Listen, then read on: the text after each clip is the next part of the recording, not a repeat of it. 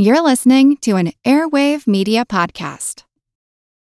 When you need mealtime inspiration, it's worth shopping Kroger, where you'll find over 30,000 mouth-watering choices that excite your inner foodie. And no matter what tasty choice you make, you'll enjoy our everyday low prices, plus extra ways to save, like digital coupons worth over $600 each week. You can also save up to $1 off per gallon at the pump with fuel points. More savings and more inspiring flavors make shopping Kroger worth it every time. Kroger, fresh for everyone. Fuel restrictions apply.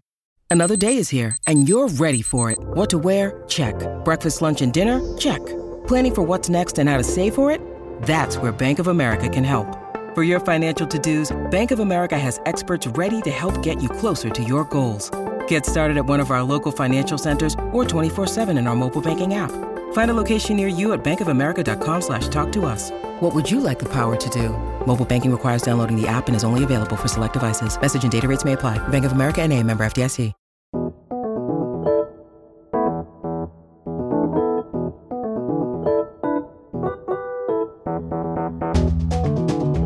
Did you become a bird watcher during the pandemic? Perhaps you now bring binoculars on walks, or maybe you sit on the porch checking out the bickering sparrows, or linger in bed listening to mourning doves. Birds are amazing. They can fill the sky with song, and they wow us with their lovely plumage. Their physical feats during migration would make an Olympic athlete gasp. Their pectoral muscles, their chest muscles that power their flight, expand by more than 50% in mass, and their heart muscle mass increases 30 to 50%. And then they take off. They make this 7 to 11 day nonstop flight across the Western Pacific, beating their wings continuously. They're not waterproof. They can't rest on the ocean. Birds have been there for us, but we haven't always been there for them. You may be surprised to learn that they've suffered greater extinction than any other class of vertebrates. 3 billion birds, 3 billion, a third of all birds, have vanished from North America in the last 30 years. Is there hope on the horizon? I'm Seth Shostak. I'm Molly Bentley. Welcome to Big Picture Science, produced at the SETI Institute. In this episode, how birds make those extraordinary migrations and why they and their flyways are disappearing. Can new tracking technology help protect both? After all, our love of birds has a record of accomplishment. In the 19th century, it helped kick off the modern conservation movement. Now that's something to crow about. This episode is for the birds, but you're welcome to listen too.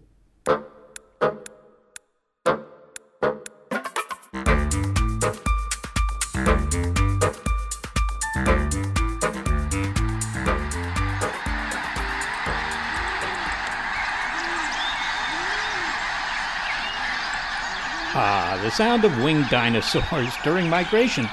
Birds are the only dinosaurs that managed to survive the mass extinction of 65 million years ago that did in so many of the other species on Earth. Birds are the sole surviving lineage of the entire dinosaur family tree. But today, birds face another threat, and it's not a rock from space, but the activities of a certain mammalian species known as Homo sapiens. As part of their migration, tens of millions of birds travel along an enormous aerial path known as the East Asian-Australasian Flyway. It extends from Alaska all the way down to New Zealand, funneling millions of birds through the narrow waist of the Yellow Sea between China and the Korean Peninsula, where birds stop to rest and feast. Now, if you've never been there, ornithologist Scott Weidensaul helps us imagine what the largest mudflat on Earth looks like. And it looks like featureless gray mud when you walk on it. But when you dig down under it, it's a stew of marine invertebrates, worms and tiny little mollusks that are a buffet for shorebirds, some of which have just flown nonstop for more than 6,000 miles. Tens of thousands, and some days hundreds of thousands of migratory shorebirds are moving back and forth in these. And when they come sweeping past you, you're standing out on the mudflats, they simply part around you like water around a rock in a river. And so within seconds, you find yourself enveloped in this maelstrom of wings and motion and sound, this rushing of wings and small vocalizations from these birds. And then they land in the mud and begin feeding instantly without any preamble, as if they haven't a second to lose. They have very little time to regain the weight that they've lost, to double their weight again in order to make the next 5 or 6 or so thousand mile flight up to the Arctic to begin their breeding season up there. These birds spend their lives in constant motion, and twice a year, all of these migrants from this enormous flyway come to rest for a few precious weeks on the Yellow Sea to get the resources they need to complete their journey. The East Asian Australasian flyway is threatened by development. About 60 to 70% of the migratory feeding grounds along the shores of the Yellow Sea have been destroyed. The fertile mudflats have become industrial sites and cities. Scott Weidensaw co-founded Project Snowstorm, which tracks and studies snowy owls. He has written dozens of books about wildlife. One was a finalist for the 2000 Pulitzer Prize. His recent book is A World on the Wing, The Global Odyssey of Migratory Birds. He describes how these small international traveling critters prepare for nonstop trips that might cover 6,000 miles at a hop, and what happens when crucial habitats like the mudflats along the Yellow Sea disappear. What is left is of just incalculable value to these birds. They simply cannot make these journeys without these places like the Yellow Sea. For example, there's a bird called the bar-tailed godwit. It's a pigeon-sized shorebird that breeds across Eurasia and into western Alaska. And the birds from western Alaska make the longest nonstop migration of any land bird in the world. They migrate nonstop, first of all, from Alaska to New Zealand and Australia. I mean, that's a 7,200-mile nonstop flight across the Pacific Ocean. They spend the austral summer, our winter, in New Zealand and Australia, and then they fly 6,000 miles from there to the Yellow Sea and another 5,000 miles from there back to Alaska. So they make this 18,000-mile-a-year trip. And it's only possible for them to do that because of incredibly rich food resources at 3 points on the Earth's surface, in western Alaska, on the North Island of New Zealand, and the Yellow Sea. And if you take away any of those 3 places, this whole migratory system collapses. The scale of migration, you said, is billions of birds. And what I didn't realize, and maybe this will come as a surprise to many people, is that most birds migrate after dark. Why do they migrate at night? Yes, even most of the birds that are active by day, like most of our songbirds. Well, the night offers a number of advantages. The night air is cooler, so that the risk of overheating is less. I mean, after all, birds have a much higher metabolism than people. Their body temperatures averages about 104 Fahrenheit. It is also moister, so the risk of dehydration is lower, although birds have ways of avoiding dehydration that has more to do with their internal organs than the outside air. It's less turbulent, so they don't get buffeted as much, and there are fewer predators at night. I have wished for years that there were some way to strip away the darkness at night during migration season so people could actually see what's going on up there, because it would easily be one of the greatest natural spectacles on Earth. Over virtually every household in North America every year, millions and millions of migrant birds pass during spring and fall. Now, it turns out you can see them, at one remove anyway, by looking at weather radar. Doppler weather radar does a really good job of showing up what meteorologists call bioclutter or bioscatter, which are birds and insects and bats aloft in the night sky. And in fact, the newer version of Doppler radar, what's known as dual polarization radar, is so accurate that we can actually calculate exactly how many birds per cubic kilometer of airspace are up there. And it is hundreds of millions to billions on a week-to-week basis moving across North America. About 3 billion migratory birds come across the Gulf of Mexico and hit the Gulf Coast from Texas to Florida every year, for example. You know, I watch the Canada geese overhead when they migrate, and my first thought often is, how do they know when it's time to leave? And I try to imagine that moment where one goose maybe decides, it's time, everyone. Scott, how do they know when the moment is right to go? Well, the trigger for migration is, as with many things in nature, linked to the photoperiod, to the changing ratio of daylight and darkness. As the photoperiod changes, that produces hormonal changes in the bird's body. And the other thing to remember about migration is it's not a learned behavior. Now, ducks and geese will travel in mixed age flocks where young birds will learn specific routes and specific stopover areas from older birds that they're migrating with. But virtually every other bird comes out of the egg with a genetically coded set of instructions that says to fly in a certain direction at a certain time of the year for a certain length of time. It's not a conscious decision. As the photoperiod changes, as these hormones start flooding their body, they just get this itch, and it becomes this compulsion. And often these birds will make like exploratory flights, like they're almost ready to go and they'll take off just after dark, but I'm not quite, and they'll come back down and wait another night or two. The trigger for a bird deciding to migrate today versus tomorrow or the day after is often depends on the weather. If the winds seem right and they just can't stop themselves anymore, and off they go. Well, let's look at physically how it is that these birds are able to make these migratory journeys. I just want to see that this is true because we have hummingbirds in our yard. We're very lucky to have hummingbirds. Is it true that a hummingbird can fly nonstop across the Gulf of Mexico? Twice a year, yep.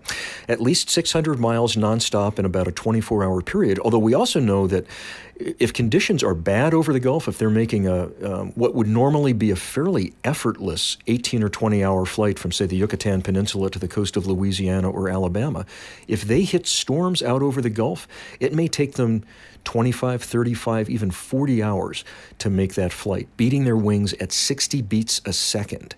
But they do that by laying on tremendous amounts of fat before they make the journey. Even a hummingbird does. Even a hummingbird, but there's no room for fat. These are tiny little birds. You would think, but the lean weight of a ruby-throated hummingbird is about 2.5 grams, a little bit more than a penny. I have weighed ruby-throated hummingbirds before they made their trip across the Gulf of Mexico that weighed more than 5 grams, that had basically doubled their weight. And all of that was fat under their skin, in their body cavity. But fat is a tremendously dense fuel for these birds. By one calculation, a songbird flying across the western Atlantic from the northeastern coast of the U.S. Down to the northeastern coast of South America, it's about a 100-hour flight. If they were burning gasoline instead of fat, they would get 720,000 miles to the gallon. So they're tremendously, tremendously efficient little machines. But the fact of the matter is, Molly, that sometimes they just don't have enough fuel to make it. And every spring during these enormous trans-Gulf migrations of not just hummingbirds, but songbirds of many different species moving back and forth across the Gulf of Mexico, millions of them die every year making that transit. So it's this relentless selection pressure, generation after generation, for hundreds of thousands or millions of years that has created these birds that do feats that seem impossible to us. Well, let's look more closely at the behavior of the bar-tailed godwit. I think you describe they put on so much weight that their bodies jiggle like water balloons. Tell us a little bit about the bar-tailed godwit and how it gets ready to fly. Sure. So bar-tailed godwits will gather up in late summer, in August and early September, along the shores of the Bristol Bay in southwestern Alaska, and particularly on the mudflats of rivers like the Ikigik River, where they feed ravenously on marine invertebrates. And they will more than double their weight in about 2 weeks. They're 55% fat by the time they're ready to fly. They are the fattest wild birds anybody has ever documented. And yes, they feel squishy when you pick them up. They jiggle like water balloons. And they actually have a hard time getting into the air because they're not walking where they're going for the winter. They got to get all the way to New Zealand. So what they do, after they have gained as much weight as they possibly can in this very short period of time, their digestive organs rapidly atrophy. So their stomach, their intestines, their kidneys to a lesser extent, shrink dramatically in size, while at the same time their pectoral muscles, their chest muscles that power their flight, expand by more than 50% in mass, and their heart muscle mass increases 30 to 50%. And then they take off. They make this 7 to 11 day nonstop flight across the Western Pacific, beating their wings continuously. They're not waterproof. They can't rest on the ocean. They land in New Zealand. They regrow their guts. They spend the austral summer feeding, and then when it's time to migrate to the Yellow Sea, they go through this whole cycle again. Fly to the Yellow Sea, regrow their guts, feed, bulk up in weight, guts shrink down again, they make the last 4,000 or 5,000 mile flight back to Alaska. I mean, that kind of yo-yo dieting kills people. It is really bad for human health. But bar-tailed godwit will do that 3 times a year for 15, 20, 25 years without suffering any kind of ill consequences. In fact, one migration researcher has pointed out that based on blood chemistry, a migratory bird looks like a morbidly obese diabetic with coronary disease who really ought to be heading to the ER rather than taking off on one of the most laborious physical feats any animal can undertake. It's extraordinary what these animals can do. Now, Scott, how do birds get water in flight? If you could address water and also sleep, because they need to sleep some way, don't they? Right, exactly. You need to give your brain rest and you need to give your body fluid. Well, as far as drinking goes, it turns out that birds actually, fat is a terrific fuel, but it doesn't produce much metabolic water. So as they break down the fat, they're not generating much water to keep their cells hydrated. Instead of metabolizing fat, they catabolize muscle mass and organ mass. So they're actually, some of these birds, their organs will actually increase in size before their migration, because then they can essentially drink liquid from their organs as they break down organ tissue and muscle tissue. Catabolize. What does that mean? It's a different metabolic process than metabolism, by which muscle tissue is broken down as opposed to fat tissue. And then you said then they can actually sip from their organs? Yes, so they're actually withdrawing stored water from their organs and using that to hydrate the rest of their body. So they've got that trick to stay hydrated. Of course, they also have to stay rested. And if you're in continuous powered flight for days or weeks, or in the case of some extraordinary birds, months at a time, where they're in flight continuously for up to 10 months, in order to give their brain a rest, they undergo what's known as unihemispheric sleep, where they basically put half of their brain, one hemisphere of their brain, to sleep for 5 or 10 seconds at a time, along with its corresponding eye, and then flip over to the other side, and just keep flipping back and forth, and can do that for, in some cases, months. And here's the crazy thing, Molly, even if you take a bird in migratory condition and prevent it from going into unihemispheric sleep, you force it to stay awake, it still won't suffer the effects of sleep deprivation that we all remember from pulling all-nighters in college. The way that you describe it, it almost makes migration sound easy. These sound like extraordinary animals that can perform these extraordinary feats.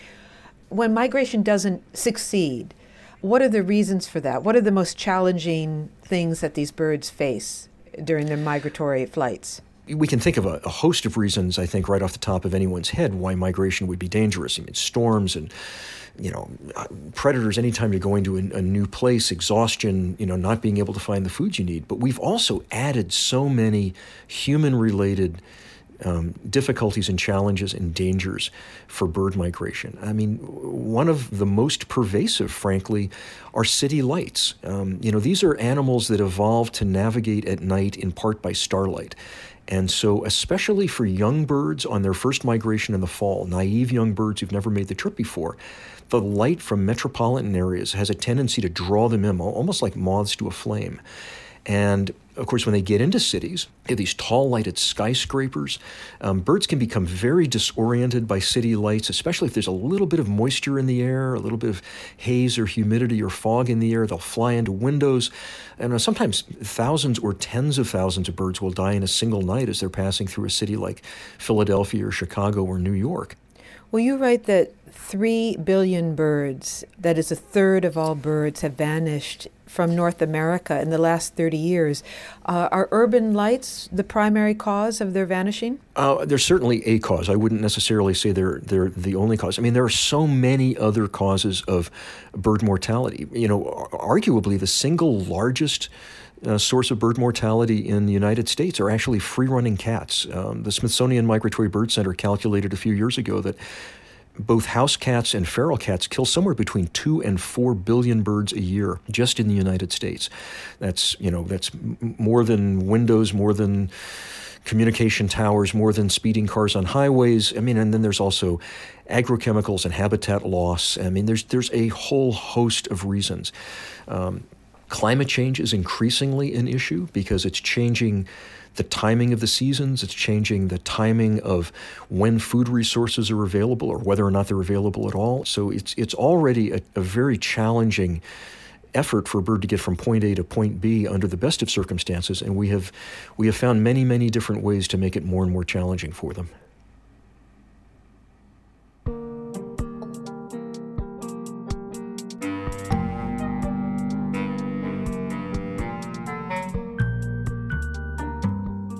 Coming up, we continue our discussion with naturalist Scott Weidensaul as he describes how technology may help us protect essential bird habitat.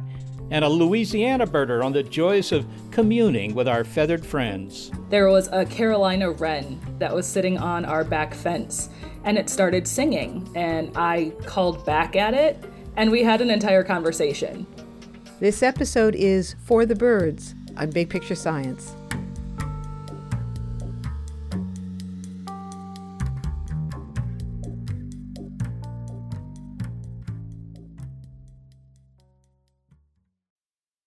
From the latest in artificial intelligence to new apps and business upgrades, the tech industry is always changing and growing. So keep up with the Daily Crunch podcast from TechCrunch. With new episodes released nearly every day, the Daily Crunch gives you a brief overview of the biggest tech headlines, and it's all delivered in around 5 minutes or less, so you can easily hear about the latest updates while trying some of those updates for yourself. Listen to the Daily Crunch now, wherever you get your podcasts. That's the Daily Crunch, wherever you get your podcasts.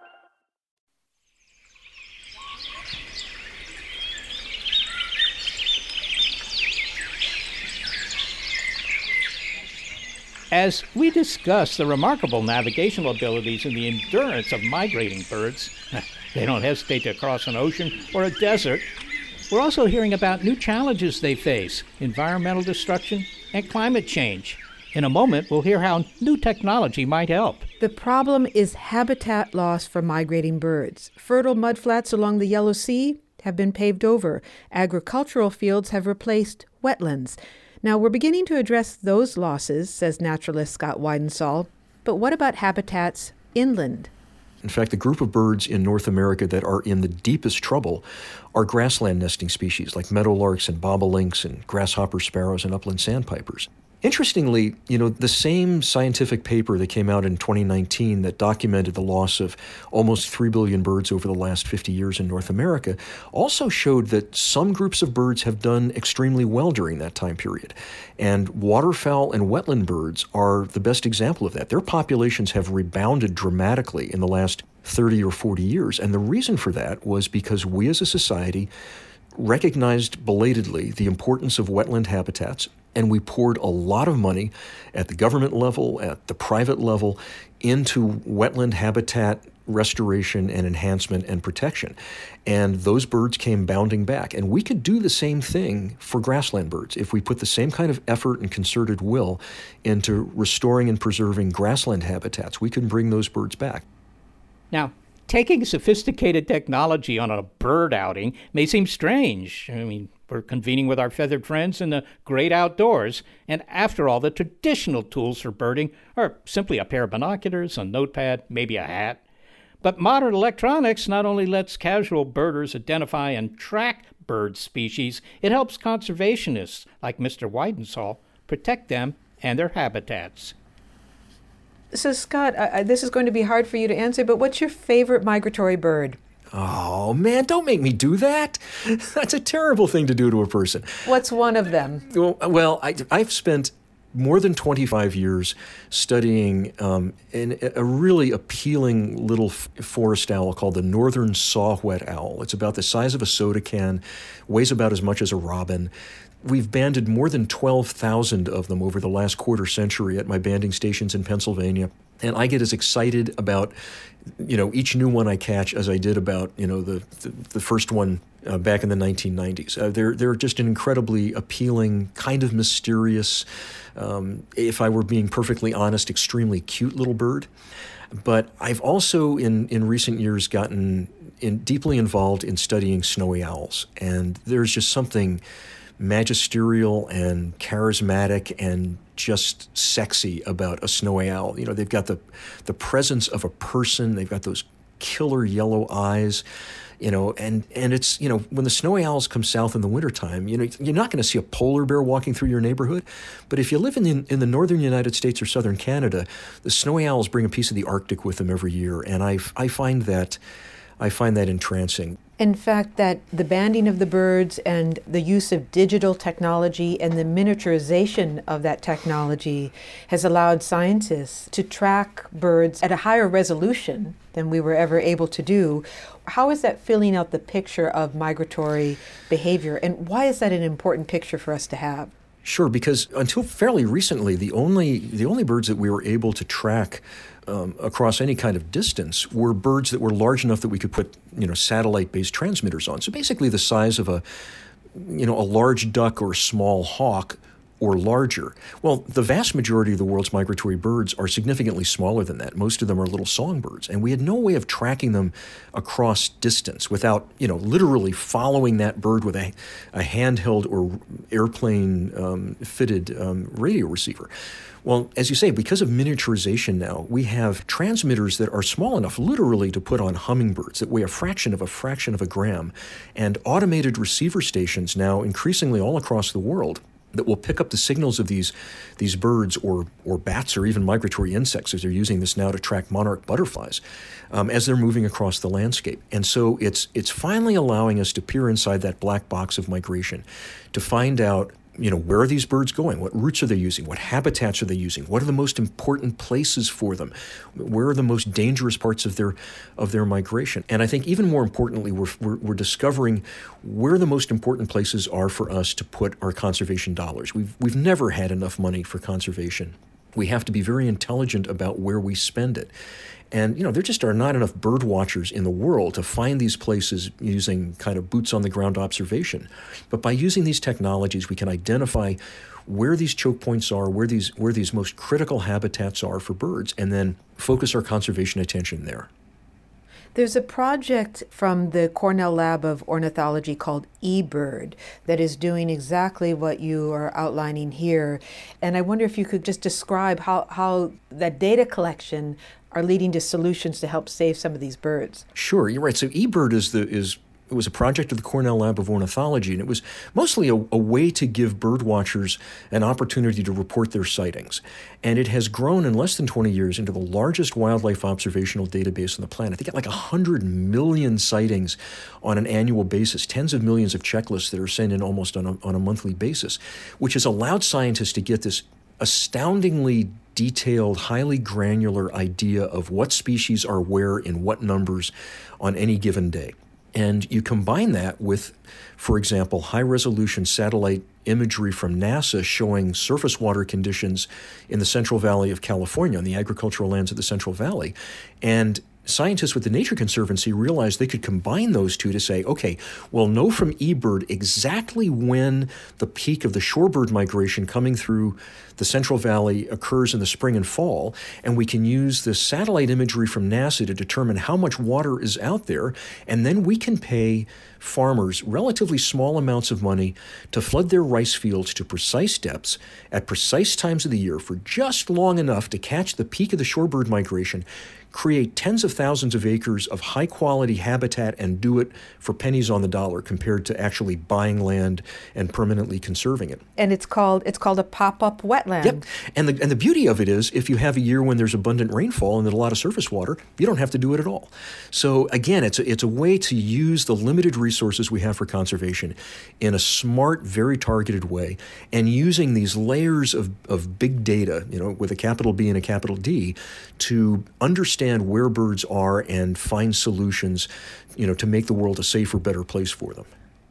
Well, Scott Weidensaul, thank you so much for speaking to us and providing this bird's eye view of an extraordinary feat. It's been my pleasure. Thank you so much for having me.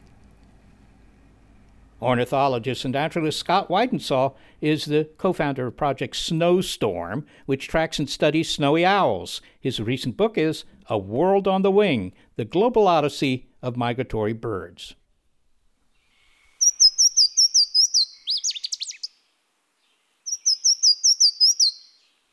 Now, he said that there are not enough bird watchers out there to provide all the information that scientists need to protect them, but there are a lot of bird watchers out there, and if you aren't one already, what's it like to be hooked on spotting a white-throated sparrow or a red-breasted nuthatch? I am Cassandra Ford. I am a PhD candidate in the Department of Biology at the University of Louisiana at Lafayette. Cassandra is studying fish as part of her PhD work in evolutionary biology, but the spectacle of Louisiana bird migration caused her casual interest in birds to take wing. Together with binoculars, she now uses apps, such as the eBird app that Scott described, to track birds. And some of these birds are losing crucial habitat as the Mississippi River Delta slowly slips into the sea. Cassandra, we should probably get some of the terms out of the way. Do you prefer birding or bird watching? And I'm reminded of the debate between Star Trek fans between using Trekkie or Trekker, and I want to use the right term. I call myself a birder because I am trying to keep track somewhat of the birds that I see. For me, I'm more interested in watching the birds and interacting with the birds and seeing what different species we're seeing over time, as opposed to just wandering around a park to see what I can see. Can you describe what it's like to be out, and for lack of a better word, communing with the birds? What is that like for you? It's so peaceful, and it's one of the ways that I can really rejuvenate myself. So with my work, I'm indoors a lot, sitting in front of my computer for hours at a time, and getting to go outside and interact with nature, for me, it's a way of kind of resetting. Have you had a moment where you looked at a bird where you felt like you were really relating to them, or just in kind of another zone watching them? Definitely, yes. I was actually just sitting on my back patio the other week, eating dinner outside, and there was a Carolina wren that was sitting on our back fence, and it started singing, and I called back at it, and we had an entire conversation, just back and forth. I mean, I don't know what I was saying, and I don't know what he was saying, but we were having a conversation. Can you give us the sounds that you were making to this Carolina wren? So I call it singing. I'm not that great at singing, so it's actually more of like a shushing noise that I make. But it was calling back at me with its song, and I was going, psh, psh, psh, psh. Okay, so you're somewhat of a Carolina wren whisperer. Maybe. This gets at what some of the tricks are for successful birding, and it sounds like one of them, obviously, is patience. Definitely. No sudden movements. Mm-hmm. What are some other tricks for successful birding? I would say definitely being quiet. I mean, obviously, if you're in a group, you want to let people know if you see something cool. But I actually do a lot of my birding by myself, or maybe just with one other person. But one of the things that I love about birding is that you can honestly do it pretty much anywhere, and you don't need a ton of fancy and expensive equipment to do it. There are some free apps out there that you can use to help you figure out what birds you've seen. There's an app called Merlin, and it helps you with bird IDs. So you can plug in where you are when you've seen the bird, and then give it like a relative size of the bird and the colors, and it'll be like, here are some possible options for the bird that you saw. We heard earlier about the app eBird from Yes. Cornell University. Do you use eBird? Yes, I do. So Merlin, like I said, lets you helps you with identifying what bird species you're looking at, and then you can keep track of what bird species you've seen using eBird. I know this is such a basic question, but I really want to know, what's your favorite bird? Are you able to identify what your favorite bird is? I think my favorite bird is a summer tanager. It's a bright red bird that has black wings. Is it also known as a scarlet tanager? That's actually a separate species. The summer tanager has black wings, whereas the scarlet tanager is actually all red. I understand that you're from Wisconsin, or at least you went to school in Wisconsin. Is that right? Do you also hail from Wisconsin? I consider myself hailing from Wisconsin. Well, I am from Wisconsin too, and I guess hailing is the right word because we know that it does hail there. There are ice storms and all other sorts of weather phenomena.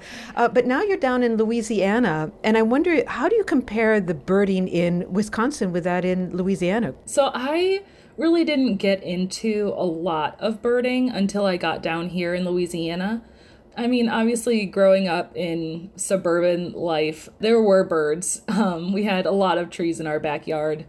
But most of the birds that I remembered were things like blue jays and cardinals and robins were kind of the main birds that I have memories of growing up. And there's a huge amount of diversity of birds down here, especially since we're on the Gulf Coast. And so there are so many birds here in Louisiana that it's such a fun time during the spring and fall to see the migration and the different species that are showing up.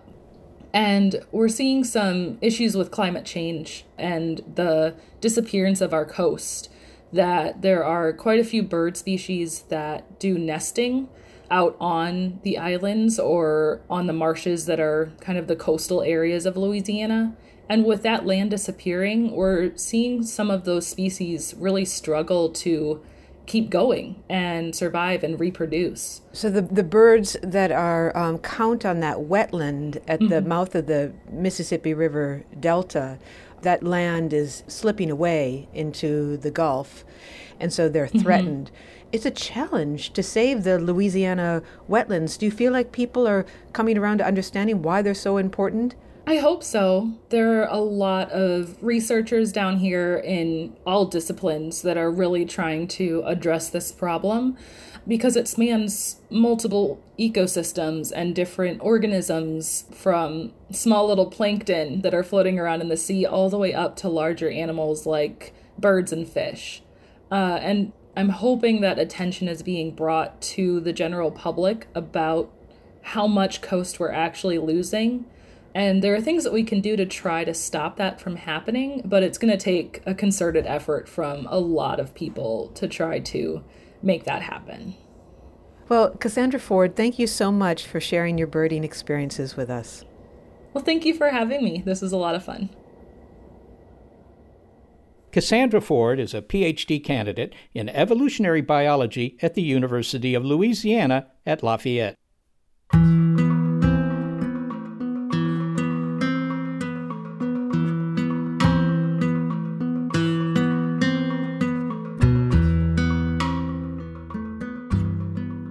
The kind of affection for birds that Cassandra has inspired campaigns to save them. For example, the Migratory Bird Act of 1913 was passed after ardent bird lovers protested the killing of egrets and other wading birds. You know, when pictures of the plume trade and pictures of the orphaned egret chicks were published, people were up in arms. Next, how the modern conservation movement took flight. This episode is for the birds, but not only for them. You're listening to Big Picture Science.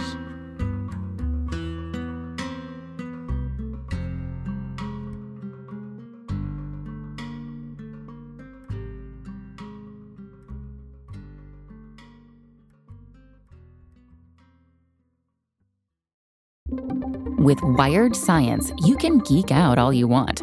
It's a podcast for anyone obsessed with math, science, space, biology, or technology. And it provides in-depth coverage on current news and discoveries. From strange diseases that turn your tongue fuzzy to tech that'll help crops grow from space. New episodes are released nearly every day, and they're typically under 10 minutes, so you can easily make them a part of your daily routine. Listen in the morning while you're getting ready, or during lunch while you check NASA's astronomy picture of the day.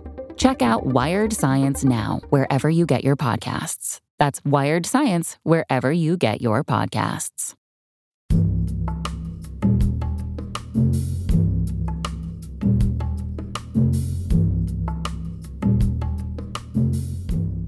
While humans have long sought the peaceful company of birds, they've also used them with devastating effect. Birds have suffered from our attention mostly because they're beautiful. They've been hunted for their feathers for millennia. My name is Michelle Nijhuis. I'm a science journalist, and I'm the author of Beloved Beasts. They were probably the first vertebrate species to go extinct because when prehistoric humans were moving around the Pacific from island to island, they brought with them small predators, rats, cats, other animals that made quick work of these birds that, after all, had been living in peaceful isolation for many years and had had no reason to develop defenses. So some of those first extinctions perpetrated by humans were really unintentional. They were side effects of human exploration and colonization.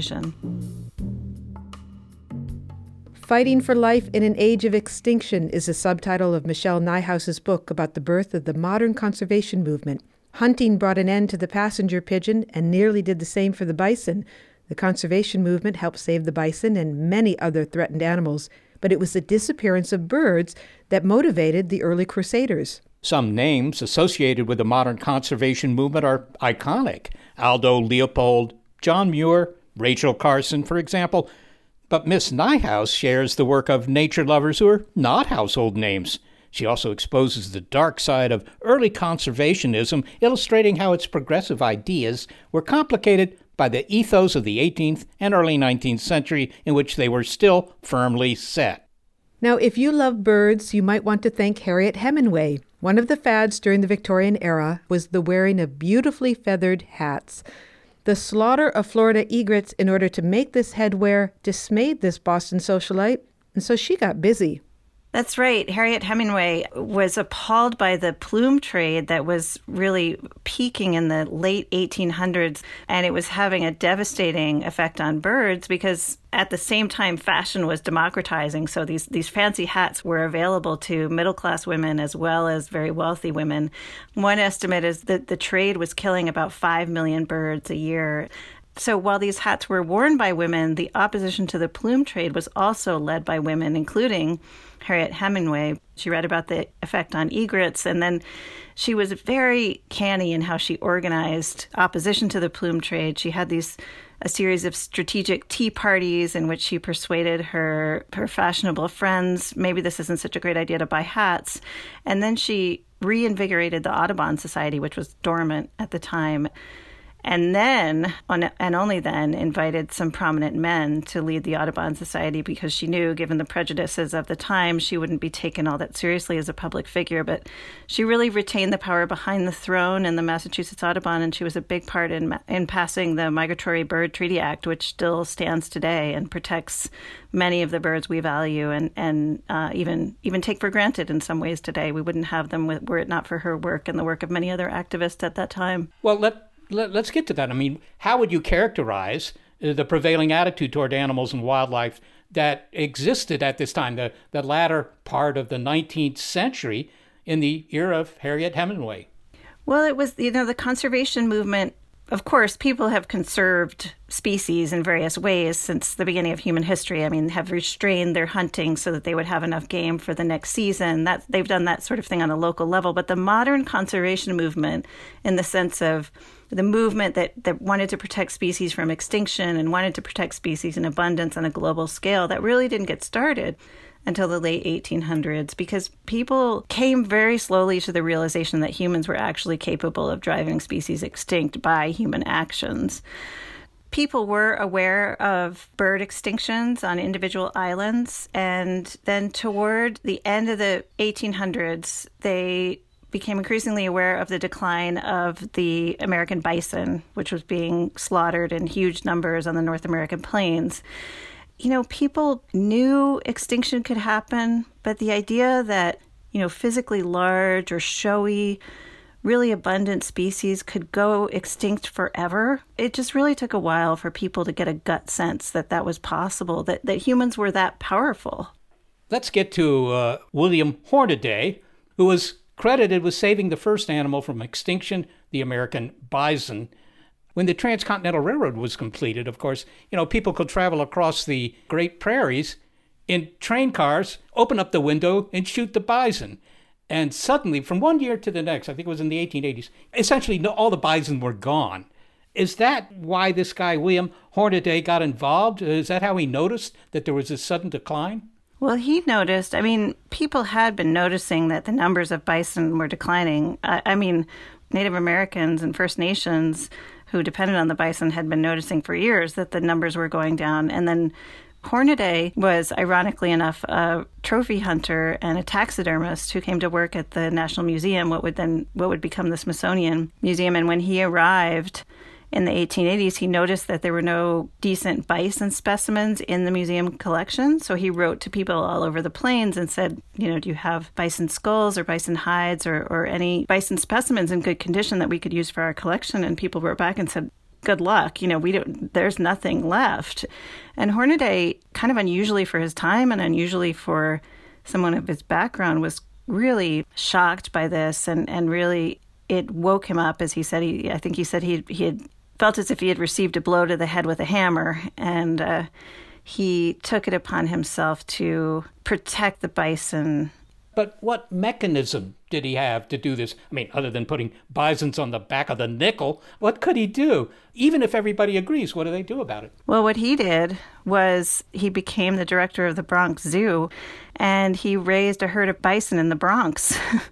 It took him a few years of trial and error, but by the early 1900s, he had a pretty healthy little herd of bison in New York, and he put them on a train car and sent them to Oklahoma, where they did wonderfully on the prairie. And that herd that was reintroduced in 1907 has now seeded several very large herds that are on public lands throughout the U.S., and they are now seeding herds that are being returned to tribal lands. So those buffalo on the plain are all derived from this zoo. That may explain why they all have New York accents, I'm not sure. You write about the so-called dark side of conservationism, the racism, the colonialism that undergirded the science. Tell me a little bit about that. Yeah, well, Hornaday is a good example of that. I mean, even though I think we have a lot to be grateful to him for today, you know, that said, his reasons for saving the bison were all mixed up with nationalism. He saw it as a symbol of national pride. He saw saving the bison as a way to preserve white masculinity, which was widely seen as being under threat because so many young men were, withering away in office jobs rather than, working out on the frontier, shooting red-blooded animals. And then he was also very callous about the effect of the bison decline on Native American tribes. And in fact, there was a lot of evidence at the time, and still more now, that white market hunters were primarily responsible for the bison decline. But he didn't believe that and insisted that Native Americans had been primarily responsible for the devastation to the bison. So he was really quite blind to the real effects of the bison on the human beings who lived on the plains. So, as I say in my book, the early history of conservation is full of people who did the right thing for the wrong reasons, and Hornaday might be the most vivid example of that. Well, what about the opposite of that? People doing the wrong things, but for the right reasons. Any examples?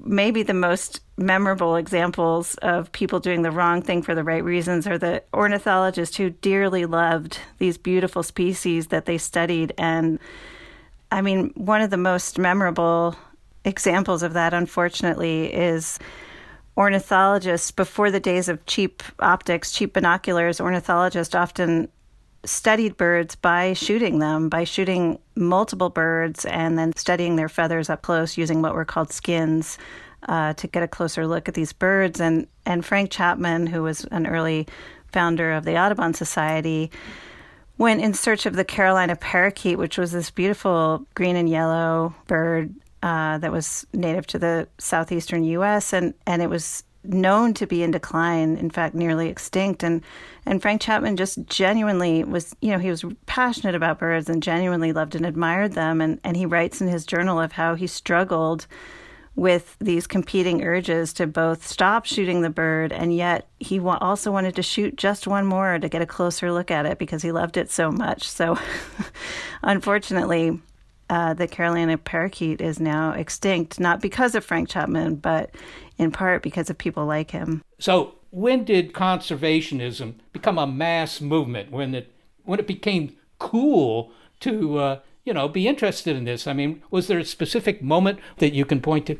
Well, a couple of different moments. As I was just saying, before cheap binoculars, people didn't really bird watch for fun because you couldn't get a very good look at a bird just by walking by. But once that became possible to take a pair of binoculars out into the woods and see these really beautiful birds, birding became a very popular pastime, and that had a lot to do with making conservation, and specifically the Audubon movement, a mass movement in the early 1900s. And then later on, Silent Spring by Rachel Carson, which brought attention to the dangers of DDT for birds and other species of wildlife, that is usually considered the beginning of the environmental movement, which has slightly different concerns than the conservation movement, but definitely overlaps with it a lot. Have the goals changed in the weight given to, for example, saving a habitat or ecosystem over saving a particular individual species?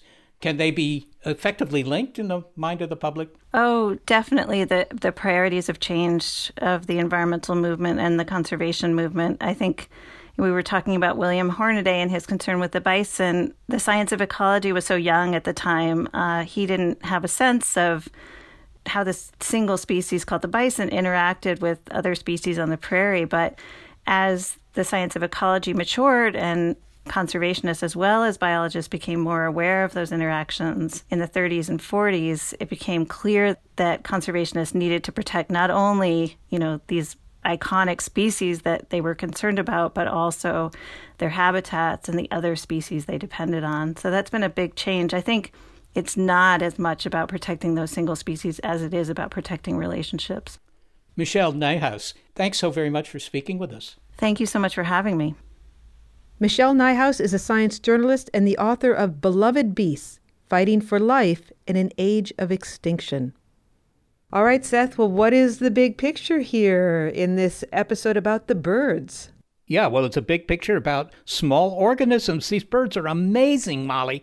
I mean, they're born to navigate. They're born with Google Earth in their brains, and their metabolism is so incredibly efficient. And the other thing that we're learning is that how we live is affecting how they live. Yeah, one of the good things today is that we actually realize we can wipe out species. In the 19th century, people were shocked to learn that, I guess. And, the Victorians were always trying to improve things, and suddenly they were confronted with the fact that they could lose some of their most charismatic species. It's a beautiful day, so I think I'm going to grab my binoculars and go out looking for some birds, actually. Oh, and take my cell phone so I'll be able to identify them and put them in a database somewhere. Maybe that will do some good.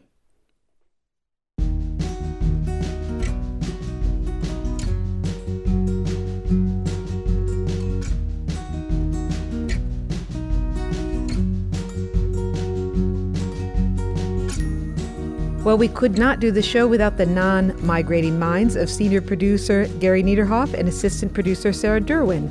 I'm executive producer of Big Picture Science, Molly Bentley. Thanks also to financial support from Rena Shulsky-David and Sammy David, and to the William K. Bowes Jr. Foundation and NASA.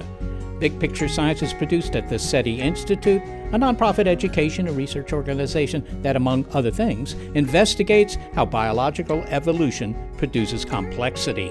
I'm the Institute's senior astronomer, Seth Shostak, and a big thanks to our listeners and to those who have joined Big Picture Science on Patreon. Original music was composed by Dewey DeLay. If you'd like to know more about the guests you've heard, well, you'll find links to them on our website, bigpicturescience.org, along with past episodes of our show.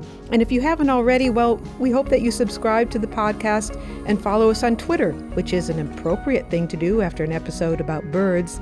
This episode of Big Picture Science is called For the Birds, and we want to thank them for lacing the world with beauty and filling the skies with song.